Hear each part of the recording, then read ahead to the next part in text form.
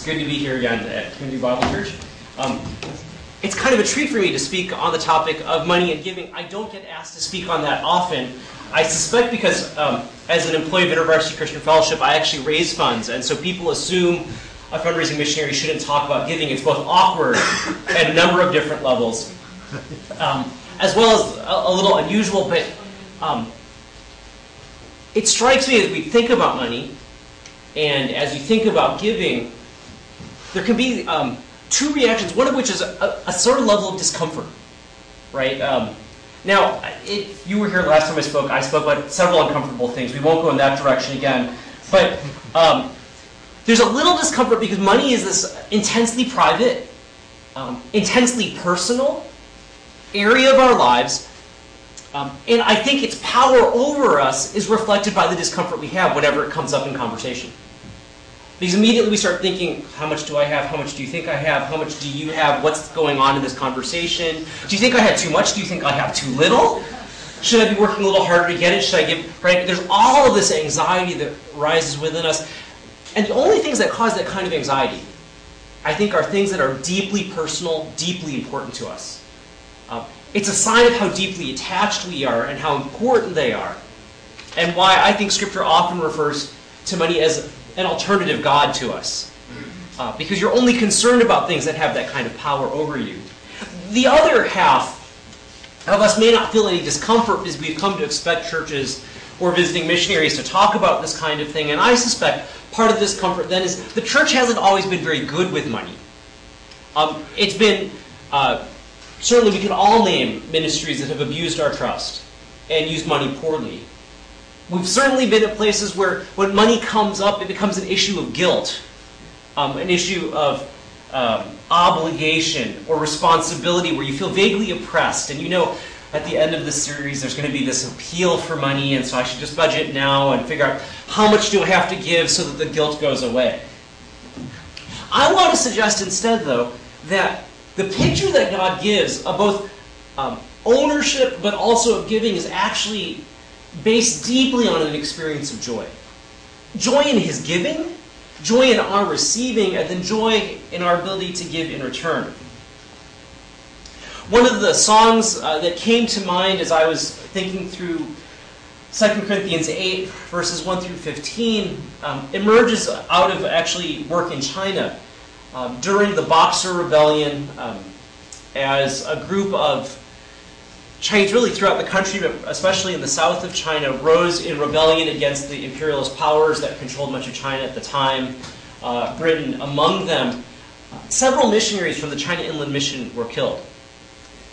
Knowing this, one of the leaders of the China Inland Mission at the time, Frank Houghton, went to China, or was actually in China, went to go visit one of the missionary compounds where several people died. And as he was taking the train there, he began to reflect on what good news could I offer these people who've watched family members, friends, colleagues, people that you had spent and committed to live your life with die around you. People who were living in great fear that not only had their friends died, but they could die as well because the fighting had not yet ceased. People who were really, to use a monetary analogy, had paid the ultimate cost. What good news would you have for them? As he was praying, as he was reflecting, as he was listening to God, it was verse 9 of chapter 8 of 2 Corinthians that came to mind to him. For you know the grace of our Lord Jesus Christ, that though he was rich, yet for your sakes he became poor, so that through his poverty you might become rich. And he wrote a Christmas carol, not very popular in most hymnals, but one that I learned when I was in college. The lyrics are sweet, the music is sweeter. I shan't sing it to you for fear of offending everyone, or at least distracting you. But the lyrics he wrote were these. Thou who wast rich beyond all splendor, all for love's sake becamest poor.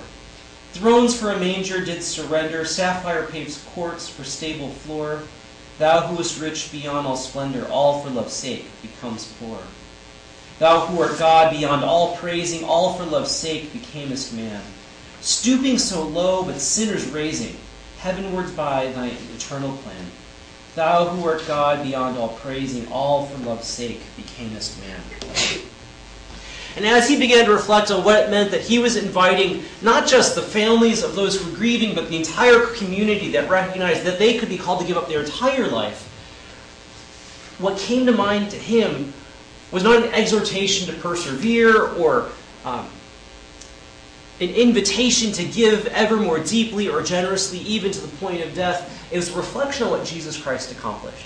And that's actually what I think Paul is doing here in 2 Corinthians 8. 2 Corinthians 8, verses 1 through 15. The context is this. He's been writing to the Corinthians. He's been involved in lengthy negotiation, rebuke, and encouragement of them through this letter. And he gets to chapter 8, and he's starting to talk about this collection that he's trying to raise. If you're not familiar with the New Testament, or if you haven't read it over and over again, it might be easy to miss, but this is a project that Paul has been working on for at least 10 years, if not closer to 20 years. In Galatians 2, he meets with some of the senior apostles, and they agree that John, James, and Peter will go toward and work with the Jews, and that Paul and his companions would be the apostles to the Gentiles. And the one condition that they made was, obviously, the Gentiles didn't need to become Jews first, but the Jewish Christians said, if you could ask the Gentiles to do one thing as they come to faith, they don't need to become circumcised, they don't need to worry about all of the things that Jews worry about, would you continue to remember the poor in Jerusalem? And Paul takes that idea, and for the next 10 to 20 years, in every church that he plants all across the North Mediterranean, he begins to help them think about how to raise money to send toward the poor in Jerusalem, toward the poor Jews. And so you see it mentioned in Galatians, it's here again in 2 Corinthians, he talks about it at the end of Romans. It's what drives him in Acts 20 to return to Jerusalem with a gift for the church at that point that leads to his eventual arrest and deportation to Rome. It's a part of the story that actually consumes a lot of the narrative and the trajectory of the New Testament. And the reason he wants to do it is he wants to show that even though Jew and Gentiles ethnically are different, even though they're approaching Christ in parallel ways which honor what Jesus Christ accomplished, they are one body. And they're going to demonstrate their unity together by Gentiles serving and giving sacrificially, so that the Jews who are Christians at Jerusalem know that their family has increased, and that the nations are truly bringing their wealth into the heavenly kingdom of God, at least to the place of Jerusalem, and it's enriching the people who are there, moving them out of pretty desperate poverty at the time. It's striking to me that in this kind of context, as Paul works on this issue, it occupies nearly 2 chapters of 2 Corinthians. And so it's clearly a significant issue in his mind, and I just want to look at the first 15 verses. As you look at the first 15 verses, what strikes you, I hope, immediately is that the center of the passage physically that we're looking at is also thematically the center, and it's those verses in 8 and 9. Paul says, I'm not commanding you about this gift that I'm encouraging you to give to Jerusalem, but I want to test the sincerity of your love by comparing it with the earnestness of the Macedonians, which he refers to at the beginning of the chapter. For you know that the grace of our Lord Jesus Christ, that though he was rich, yet for your sakes he became poor, so that you, through his poverty, might become rich. That God's grace, and grace is a word that appears multiple times in 2 Corinthians 8 through 9, actually more often than any other book that he writes. God's grace provides both the reason and the model for our own giving. What Paul seems to say is this: I want you to finish this collection, Corinthians, because you know that because of his grace, Jesus Christ gave himself for you. So that out of his riches, you who were poor would become rich. We give because God gives. That the very nature of God, expressed in Jesus Christ, is that he's a giver. He gives us a creation to enjoy, a world to discover, explore, and delight in, as Barbara's prayer reminded us this morning. In Jesus Christ's incarnation, he gave up his heavenly glory and embraced our earthly reality. In his crucifixion, he gives up his sinlessness and imputes to us and gives us righteousness. And his resurrection, he gives us his Spirit and allows us to see his glory. Literally, what Paul seems to be suggesting is when we give, because God is a giver, we participate in the very purposes and in a very significant part of God's nature. When we give, we get to do what God is doing. The God who gives us breath and gives us life. The God who gives us the opportunities that we have. The God who, frankly, for most of us here in the West, gives us sufficient resources that having a conversation about giving actually makes sense and is necessary, right? Because in many parts of the world, while giving is still an obligation and an opportunity for discipleship, it can't always be assumed. When we give, we participate in God's nature because God is a giver. Let me reflect back on the other side of my life, which is an InterVarsity staff worker raising support. One of the stories I tell a lot of my colleagues when we're working on fundraising together, I think reflects this pretty well. A friend of mine went to go visit a friend of mine named Ken was going to go visit a friend of his in order to do a fundraising meeting. Now, Ken's friend knew this. Ken's friend knew that Ken had to raise support, and so he'd invited him over for dinner. So Ken went, and it was one of those perfect days, right? You go and you visit your friend, you have a deeply meaningful conversation, you have a great meal together, and the end of the evening approaches, and Ken just thinks, I don't want to bring up the fundraising thing. It's so awkward. We've had this great evening. We've had this great time together. We've had this great meal. I'll just do it some other time. Now, if you're a professional fundraiser, somebody who has to do it as part of their job, you realize Ken made several mistakes, one of which was not bringing this up right away, not dealing with it at the front end of the meeting, allowing everything to go on. All of us have been there, right? When you need to ask a friend for something, but the social part of the conversation goes on too long, now it feels a little awkward. So Ken just thought, I'm going to get up and leave. Well, Ken's friend, as they were standing, moving toward the door, said, hey, Ken, you haven't asked me about the money yet. Oh, right. Ken is humiliated. He's embarrassed, and he's just like, we're having this great evening, and it just felt so awkward, and I didn't know what to do. And Ken's friend said this, Ken, don't cheat me out of my opportunity for holiness. When you don't ask me about how I will use my money, whether I will give it or whether I will keep it for myself, you deny me an opportunity to look at everything I have in light of what God has given me. You cheat me out of an opportunity to participate in what God is doing through your ministry and in your life and in your work.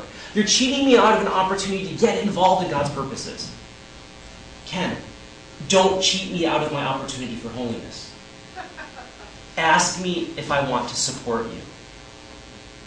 His friend got it. God's grace is both the reason and the model for our giving, and because God is a giver, when we give, we get to participate in what God is doing and participate in His very nature. God's giving, right, emerges out of His love, is total in its expression, and it's completely other-directed in its purposes. God dies in our place and on our behalf to save us. He gets nothing out of it other than an opportunity to express His love and to save people that He desperately cares for. I suspect it's because of this very reason that the New Testament doesn't renew the application of the tithe to the Christian people. Now, you're all familiar, I trust, with the Old Testament description of the tithe. That in various places in the Old Testament legislation, the people of God were commanded to give 1/10 of all of their flocks or 1/10 of the fruit of their fields for three main purposes. One of which was to support the Levites, who both provided the religious infrastructure and served the people of God by leading the worship of God, and in doing so, didn't have the time or capacity to tend their own fields or grow their own flocks. Part of the way that you might use a tithe as well was to care for the poor in your country, in your village, so that every 3 years the tithe was stored in the village and was used to feed the people who didn't have an opportunity to feed themselves. And the third way that you would use the tithe would be, God has this tremendous command. If you can't bring your flocks to Jerusalem, convert into money and then buy the best stuff. And he says, get the best food, get the best drink, get the best, and just have a feast and allow yourself to enjoy it. And feed others in a great celebration of God's goodness and benefits. Now, actually in the Old Testament, if you begin to add up all of the tithes that people gave, the estimate is actually there were probably 2 to 3 or 4 of them even, and that even before you began the offerings and the sacrifices, you might be committing 20 to 30% of your income each year. So even at a flat thing, the idea of a 10% floor for our gifts doesn't actually comport with anything that the Old Testament was talking about. The Old Testament was asking for much more. Now, you could argue the tithe also served both, was the equivalent of a tax that we would pay now, because many of the things that use the tithe for, providing for the religious and social infrastructure, as well as feeding the poor, some of our taxes go to as well. But it's interesting as you look from Old Testament to New, that at no point does Jesus ever say, the tithe, a fantastic idea, let's keep doing it. No time do you ever get the apostles saying, let's continue this practice of tithing. It's clearly assumed. Jesus talks about how people are tithing. He talks about fallacies around tithing. And actually, more often than not, when Jesus refers to tithing, he's actually condemning the misuse of the practice. But I think the reason the New Testament doesn't show at least a deep appreciation for the tithe, or necessarily renew its application, is in light of what Jesus Christ has done. If he's the model because God is a giver, then the command to tithe in some ways demeans the act of giving, which should emerge out of love and delight for what God has accomplished. Right? Men know this full well. On Valentine's Day, the flowers, the gift, the card may be motivated out of love if you can get out of your mind the fact that Hallmark is really driving this. Florists have jacked up their prices by 2 to 5 times, and you have to do it. And the women know, even though as delightful as it is to get it, that you would not want to not get one, it would be far more significant to you if on a non-Valentine's Day, out of just delight, you got the gift instead. Right? Every Mother's Day and Father's Day, every one of those Hallmark holidays, as I think of them, they create the wrong conditions for the gifts that we so long for. And what Paul seems to go back to is, you know what Jesus is like. Give like that. Out of deep love and out of your initiative to give to someone else as an act of grace, not because you've been compelled. I think in light of God's grace, the command doesn't really demean the act of giving, but talking about a percentage guideline for giving sounds vaguely grotesque, doesn't it? God gives all of himself in the incarnation and the crucifixion. He embraces all of who we are and redeems all of who we will be. He doesn't offer just a percentage of himself. 10% of me went into the incarnation. The other 90% I reserve for myself. And Trinity aside, it's only one out of the 3 members of the Trinity, but it's the whole person, right? All of God, Jesus Christ was fully God and fully human. If the model is you're being invited to participate in what God does and become a little bit more like who God is, it's both demeaning and grotesque to go, well, 10% is really what we're aiming for.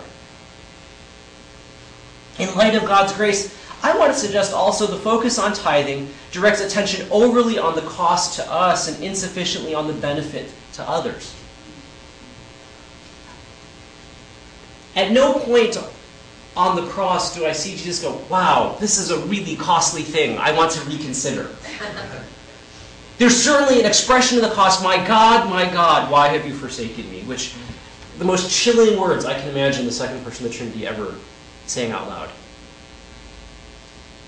But ultimately, it's the other 7 words that we reflect on that Good Friday service that are so profound, aren't they? Even as he's dying on the cross, looking at his mother and then looking at John and saying, John, this is now your mom, take care of her for me. Father, forgive them. They don't know what they're doing. Into your hands I commit my spirit. It is done. And now, a focus on tithing. What's actually 10% of my income? Is that gross or net? Does it include royalties or things that I can't anticipate? How about those special gifts from family and friends? Does it include birthday gifts as well? Do I need to tithe off that? Focuses overly on what we're doing and the cost to us and insufficiently on what the great gift should accomplish in the lives of others. This is why Jesus goes after the jot and tittle thing with the Pharisees. You worry so much like this little mint leaf, do I have to tithe off of this little sprig of thyme? That's not the point, is what Jesus was trying to say. Give with your hearts, give delightfully and joyfully to advance God's kingdom, to care for God's people. If you give for the sake of giving the gift to the other person, to give them joy and delight. You don't keep thinking about how much it's cost you. Which is probably what takes half of the enjoyment out of Christmas for many of us, isn't it? We both feel like you're compelled to give. You have to assess how much you're going to give to people. Then you have to think about whether you can pay for it or not. And none of the spontaneity or joy or the delight of, I can't wait until their eyes light up, their face beams, their heart is filled with joy when they finally get the thing that they really could use, the thing that they really need, the thing that would bring them joy. God's grace, expressed in Jesus Christ, provides both the reason and the model for our giving. It's an invitation to joy for us, not an invitation to a burden. And while the language of tithing is helpful and it may be an initial step for us as we think about how to give, it may be fundamentally misguided for us to woodenly apply what the Old Testament has in light of the gratuitously prodigal generosity that we've experienced in Jesus Christ and who God is. Paul has that theological underpinning for what he writes. And then he says, look, the Macedonians provide an example of this kind of giving to you, Corinthians. Because the Corinthians, as he's pointed out in this passage, originally said they were very eager to raise money to give to the poor in Jerusalem, the poor Christians. Were the first people to make the initial gifts, but somewhere over the course of a year or two, the giving kind of just petered out on them. Now, if you've read 1 Corinthians or 2 Corinthians, there were a lot of reasons for them to be distracted. People were sleeping with the wrong people, they were boasting in the wrong things, there were divisions in the church. And so Paul's trying to remind them, in a very interesting kind of way, don't lose focus on this. This is a very important process we're in. And so he kind of provokes them to a little jealousy, encourages a little holy competition, I think. Right? Look at how he starts out chapter 8. And now, brothers and sisters, we want you to know about the grace that God has given to the Macedonian churches. Out of their most severe trial, their overflowing joy and their extreme poverty welled up in rich generosity. Corinth, the richest city in Greece. For I testify that they gave as much as they were able, and even beyond their ability. Entirely on their own, they urgently pleaded with us for the privilege of sharing in this service to the saints. And they didn't do it as we expected, but they gave themselves first to the Lord and then to us in keeping with God's will. So we urge Titus, since he earlier made a beginning, to also bring to completion this act of grace on your part. But just as you excel in everything, in faith and in speech, talk a lot, in knowledge, and in complete earnestness in your love for us, see that you also excel in the grace of giving. Now, the churches in Macedonia were the churches that were addressed in the books of like Philippians. Philippi was in the north, Thessalonica was in the north, Berea, who you encountered in Acts. But Paul says they're giving you an example of the kind of giving that Jesus Christ did. And he points out two things that I want to at least look at very quickly. First, giving is a grace. It's a gift, and therefore it's a gift that he's encouraging the Corinthians to seek, and that perhaps we should seek for ourselves as well. Right? He talks about, I want you to know the grace the Macedonians have been given in order to participate in this, and that in verse 4, they urgently plead with us for the privilege of sharing in the service of the saints. That language there is, they urgently plead with us for the grace, the gift to participate in this process with us. Paul compares the generosity of the Macedonians to the other spiritual gifts that the Corinthians already had. Now, I read a little sarcasm, frankly, in Paul's language, but it's probably I'm projecting. I'm a kind of sarcastic person, and so I see a little sarcasm everywhere I go. He's like, look, you have so much faith. You have great ability to talk. You have a deep knowledge of who God is, and you're really earnest. You'll notice, though, that all these things are very self-directed, right? It's about the faith that you have, the speech that you have for one another, the knowledge that you have, earnestness. And he says, the one thing you don't seem to have is the ability to give it away to someone else, to serve somebody else by this. And he says, the Macedonians have this gift, and I would love for you to excel in this gift as well. So even though it's a gift you don't have, you can grow into it. What would it look like if we actually believed that giving was a spiritual gift on the order of faith, love, or prayer? On the order of service, hospitality, or helps? Imagine if, rather than believing some people are just inherently generous and others of us are just really good stewards with our money, we actually thought that giving was an opportunity to experience more of the Holy Spirit's presence in our life, and was something that we should long for and seek with the same intensity that we would say, I would love to become a prayerful person. I'd love to become a great evangelist. I'd love to be kind and gracious to the people around us. What would it look like for us to pray and to practice the gift of generosity? What strikes me is that the Macedonians urgently pleaded for the grace of participating in this collection. when they saw an opportunity and they thought they were going to be denied an opportunity to participate in it because they were a little too poor, they were being economically slighted because of persecution, and they were threatened socially, they said, "Don't leave us out! Don't cheat us out of our opportunity for holiness. Give us a chance." Because when we give, we participate in what God is doing, and it gives us great joy. What would it look like to pray that that was the nature of our hearts? Because it isn't necessarily a natural thing, Paul seems to suggest. Just like faith, speech, and knowledge of who God is, which are all gifts from Him, joy and generosity is a gift as well. One of the things that we talk about at InterVarsity as we're training young staff, new staff to meet with donors, you get to the awkward part in a meeting where you outlined what InterVarsity does and what you're trying to do.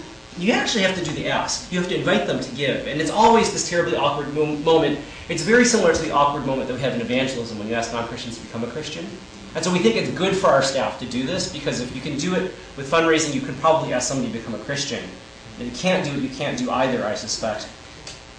But one of the things, as we've reflected on the act of inviting people to give, based out of this passage, I suspect, knowing my friend Pete, who trained us in this, is not to ask, so are you willing to give? Which, talks a little, at least about the right kind of things, or, would you give, which talks about capacity. One of the questions we ask people is, what would give you joy as you give? Moving it from an issue of willingness, which is probably always there, or capacity, which may not be, but inviting them into the discipleship opportunity of pressing into what would it look like if you were to express the spiritual gift of giving. What would bring you joy as you began to do it? The other thing that strikes me is that in the Macedonian situation of giving, it's not just a gift, a spiritual gift which can be sought, generosity in giving, but it's a pretty universal gift which can be experienced as well. The tithe, at least in the Old Testament, probably could have only been given by landowners.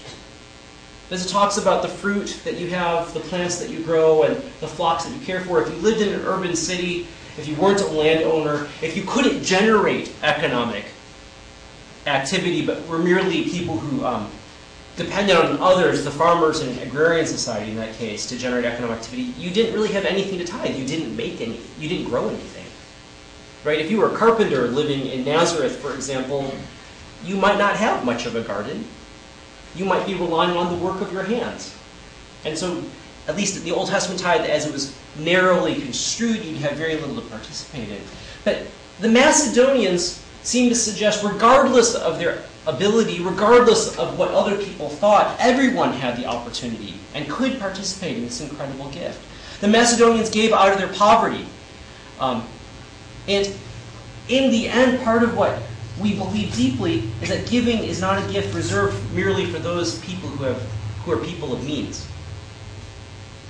That giving is actually a universal opportunity for the church.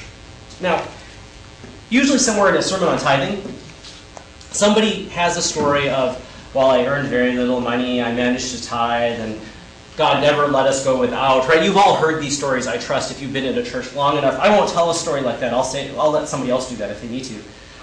I was struck by the importance of believing that everyone has an opportunity to give at least something, even if it isn't money. As I recall this story by Gordon Cosby, a pastor who was a pastor at the Deep South. It's told by Ben Patterson in his book, Serving God. Ben writes, the most poignant instance of this dignity of giving I've ever heard comes from a story Gordon Cosby tells of his first pastorate in a little Baptist church in the Deep South. In his congregation, there was a widow with 6 children. She was supporting her family on a paltry wage of $40 a month. So clearly, some time ago, but it gives you a sense of her means. One day, while going through the church records, Cosby was astonished to discover was giving the church $4 a month, a tithe of her meager income. He brought this to the attention of the deacons, who were as astonished and embarrassed as he was that the church was taking money from this poor woman. Why? The church should be giving her money instead, not the other way around. The deacon board instructed Cosby to make a pastoral call and let her off the hook. So Cosby went and visited the lady and told her she did not need to feel any obligation to give to the church, but to keep the money for herself and her children. He writes, I'm not wise now. I was less wise then. I went and told her of the concern of the deacons. I told her as graciously and as supportively as I knew how. I told her as graciously and supportively as I knew how that she was relieved of the responsibility of giving. As I talked with her, tears came to her eyes. I want to tell you, she said, that you are taking away the last thing that gives my life dignity and meaning. Ben Patterson reflects then, that lady knew what it meant to be a human being made in the image of God. Her dignity as a person was grounded not in what she had, but what she did with what she had. She had the honor of being a steward of the little section of the world that God had given in her trust. So Paul grounds our giving in the opportunity to participate in what God is doing. And he says, look, the joy of giving is a spiritual gift that we can all pursue, that we can all develop and all grow in. And then he offers some very simple guidelines, which should shape the kind of giving that we need to participate in verses 10 through 15. So this is what he says to them. And here's my advice about what is best for you in this matter. Last you were the first not only to give, but also to have the desire to do so. Now, finish the work, so that your eager willingness to do it may be matched by your completion of it, according to your means. For if the willingness is there, the gift is acceptable according to what one has, not according to what one does not have. Our desire is not that others might be relieved while you are hard-pressed, but that there might be equality. At the present time, your plenty will supply what they need, so that in turn their plenty will supply what you need. Then there will be equality, as it is written, he who gathered much did not have too much, and he who gathered little did not have too little. What are some of the guidelines as Paul offers this idea of giving? Because frankly, when you talk about giving and you say, look, your model should be like that of Jesus Christ, give everything away, practically you think, I don't know how you're going to do that. And then when you think, you shouldn't give just so that you think about how much you're giving or how little you're giving, but what you can accomplish in the lives of others. Those of you who are on the mission trip know the needs are absolute immense. You could have spent your entire lives in Tennessee, and you'd have made a dent, but not a big enough dent. We could give away all the assets we have and all the assets we'll earn, send it overseas, and in a day it would be consumed in an offering of food to the most destitute and needy. And tomorrow would still come. What do you do? How can you not be oppressed or burdened by these realities? Well, Paul reminds us in verses 10 through 12. The origins of this kind of giving as a guideline emerges from the initiative of the giver. That's his advice, right? Now finish the work so that your eager willingness to do it may be matched by your completion of it, according to your means. For if the willingness is there, your gift is acceptable according to what one has, not according to what one does not have. What he really seems to be suggesting is that less important to God is the amount than the desire. Of course he would say that. And we all know it, but it's something that we can embrace. More critical to God is the generosity of spirit which pushes out the gift than the actual quantity of the gift itself. As soon as we think too much about, is this enough, is this the right amount, what we should do, we lose track of the initial desire, I want to offer this to you, God. If God is truly omnipotent and all-powerful, that we firmly believe the totality of what we offer is not actually the primary limitation on the ability of God to work. Now, we also know that God delights in partnering with us and gives us actually the dignity of causality as we give, so that the things that we do offer, he delightfully uses for his purposes. But giving at the end emerges out of the initiative of the giver. It can't emerge out of the deep need that you see before you. It can't emerge out of guilt or oppression. It can't emerge out of a deep-seated sense of obligation which has no joy. Giving emerges, Paul suggests, by the deep willingness that you have to participate in what God is doing, to participate in who God invites us to become. And there is a line between, I want to suggest, the discipline of giving to joy, which is actually the practice of giving. Now, I played piano or practiced piano, playing maybe overstating what I actually achieved. But if any of you have played a musical instrument, you know there are years of dull work. Years and years of scales and finger exercises. Years and years of playing music that not only fails to delight your ears, but brings no joy to your heart. Music which frankly bores you because you cannot imagine one more variation of Twinkle Twinkle Little Star on your Suzuki violin, or another. If any of us grew up around piano playing people, could we listen to Fur Elise yet one more time without crying? But there is a point when the discipline of doing something brings you to the freedom of actually being able to do it without terribly much thought, when you actually are able to throw yourself in and lose yourself in the experience. And then you have joy. For those of you who engage in sports-like activities, of which I understand very little, but have been told in theory the same thing has happened, that my golfing friends tell me after years and years of practicing a swing, which I don't understand how they do it. There comes a day, and all the research suggests after about 10,000 hours of practice, according to psychologists and scientists at this point, when things become natural.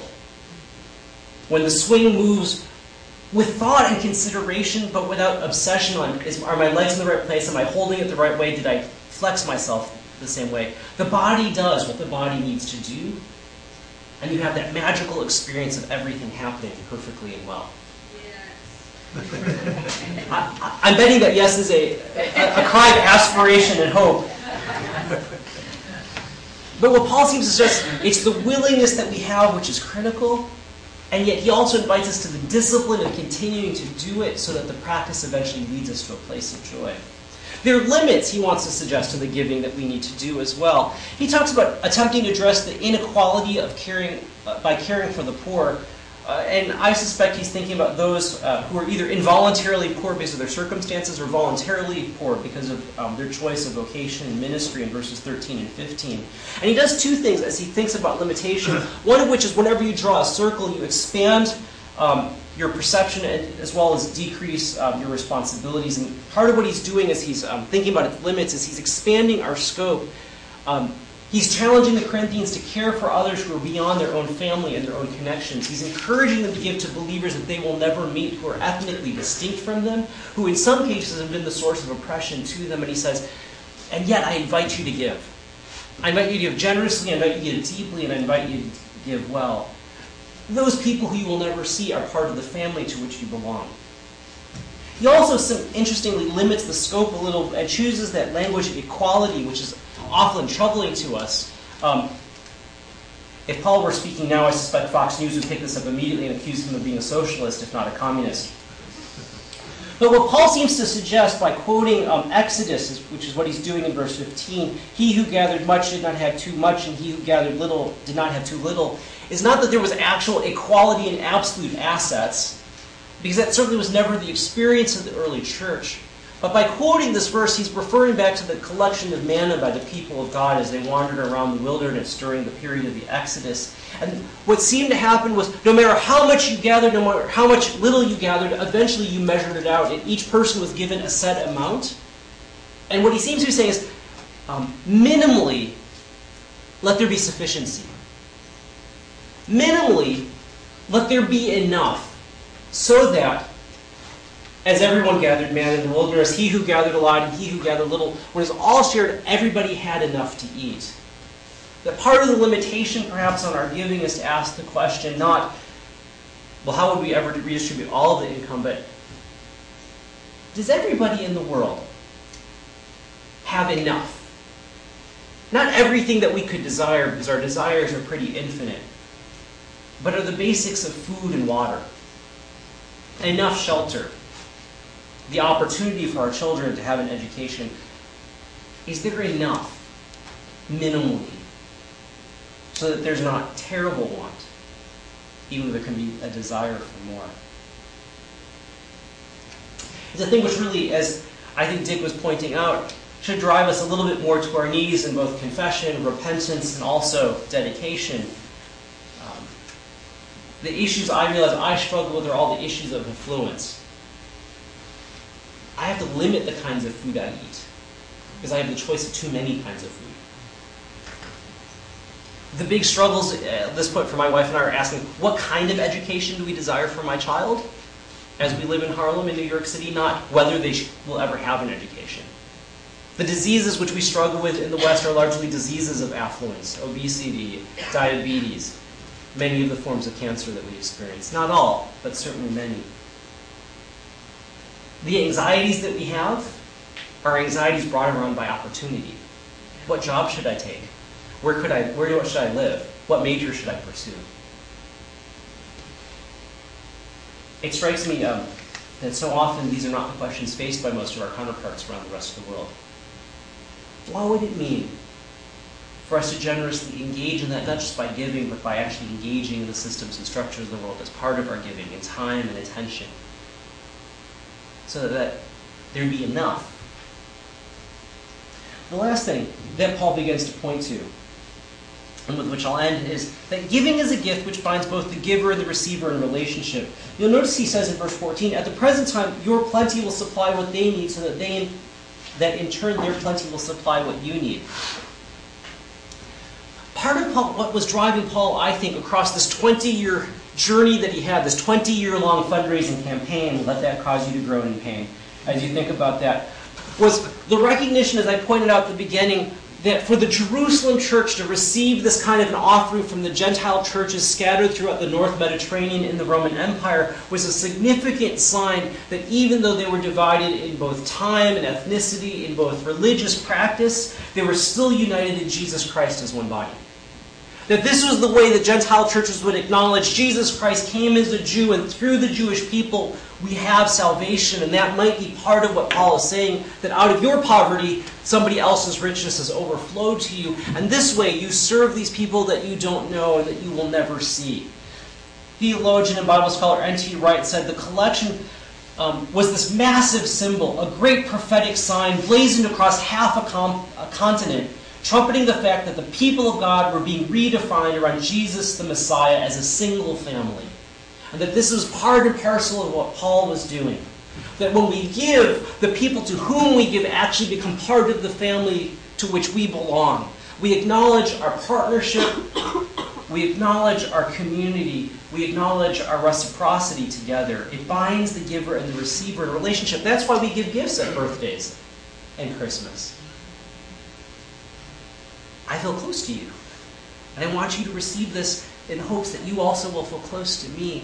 And Paul suggests that when we give, beyond the joy that we experience, beyond the partnership with God that we take part in, we're also binding together the community of God in both time and space to one another.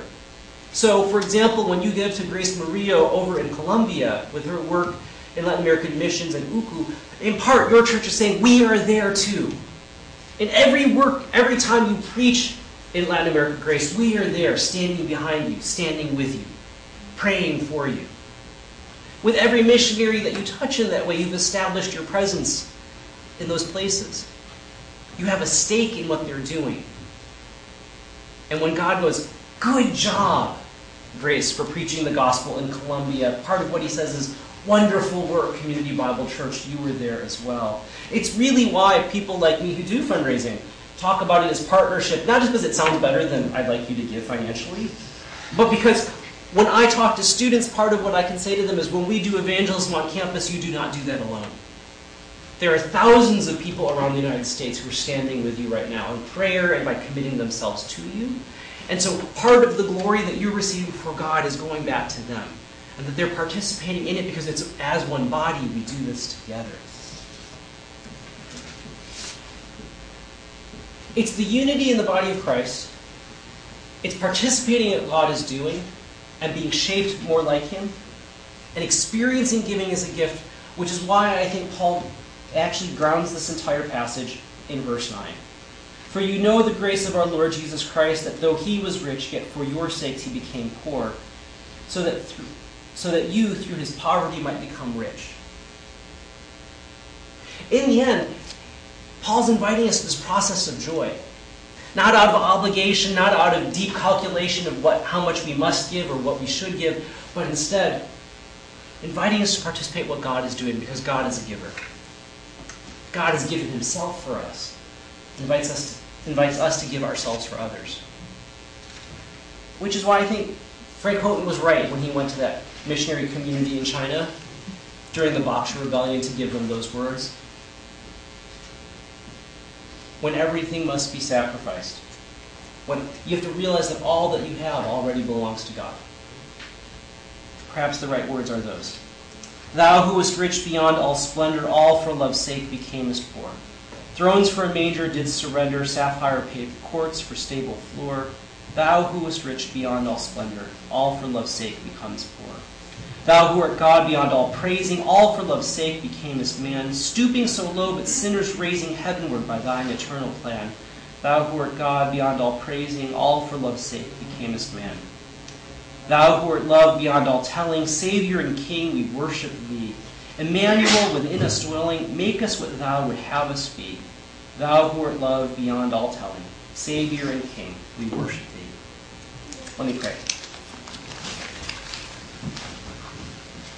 Lord, I know this community to be a generous community in its time, its attention, in its love, in its resources, in the quality of relationships they offer to guests like me and to one another around this room. So I pray, would you continue to draw us into your purposes and into your plan, so that more and more we would reflect what it means to look like Christ Jesus. And then we thank you before we even think about what it means to give or what it means to receive. Out of your richness, you chose to become poor, so that we who were poor could become rich. Thank you for the reality of that, the joy of that, and the privilege of that. May you be our model and our reason for all things. We pray in Christ's name. Amen. Amen.